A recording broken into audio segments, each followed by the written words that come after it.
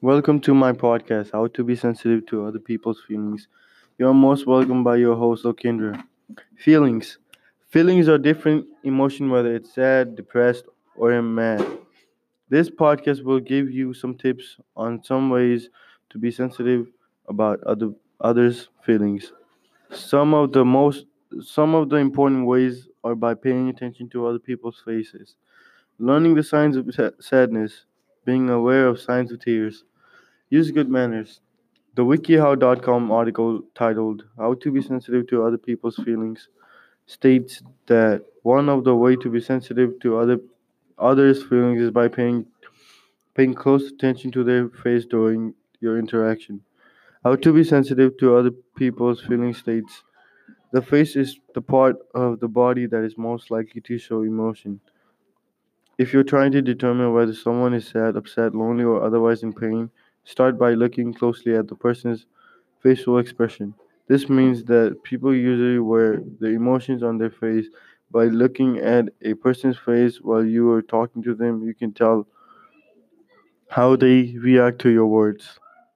Also, sometimes people have trouble expressing their emotions, but you can guess how they feel by the expression on their face. You can also be sensitive to others' feelings by learning the signs of sadness. According to WikiHow.com, the article titled "How to Be Sensitive to Other People's Feelings" states, "When someone is sad, you'll likely be able to see it on his face. It would it won't look like a cartoon drawn with an upside down smile, but the corner of the person's lips are likely to be drawn down, while the jaws comes up. Another sign of sadness is drooping shoulders. When someone is sad, they may feel the weight of the world is on their shoulder, and their posture will show that they are feeling weighted down.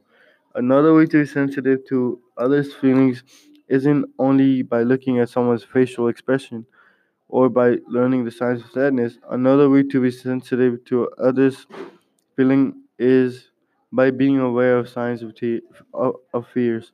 According to WikiHow.com, the article titled "How to Be Sensitive to Other People's Feelings" states, "Being sensitive to when someone's afraid can help you after your own behavior. When someone is afraid, her mouth will likely be held open with her lips slightly stretched and drawn back. Her brows are usually raised and drawn together in flat line. Being aware of signs of fears is another way to be sensitive to another person's feeling. When someone is afraid, their mouth may be held open, their forehead may be wrinkled in the center, or their eyes may be widened. According to the article, being sensitive to when someone's afraid can help you alter your own behavior.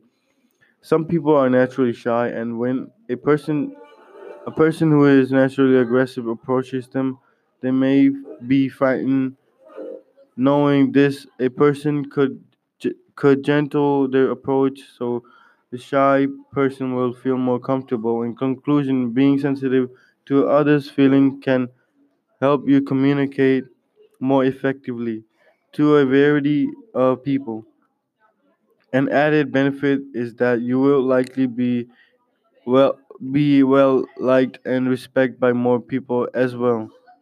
My guest today is Leo. He had read the article and now he said he really liked it, and also he will be using it to know or to be sensitive to others' feelings. Hi, my name is Leo, and I have read the article that Loken just showed me, and I found that it's really interesting and helpful. One, because it helps with other people's feelings, and they will more likely try to be with you because from then you would be one of their friend, and this is the reason why I found this article really helpful. Thank you.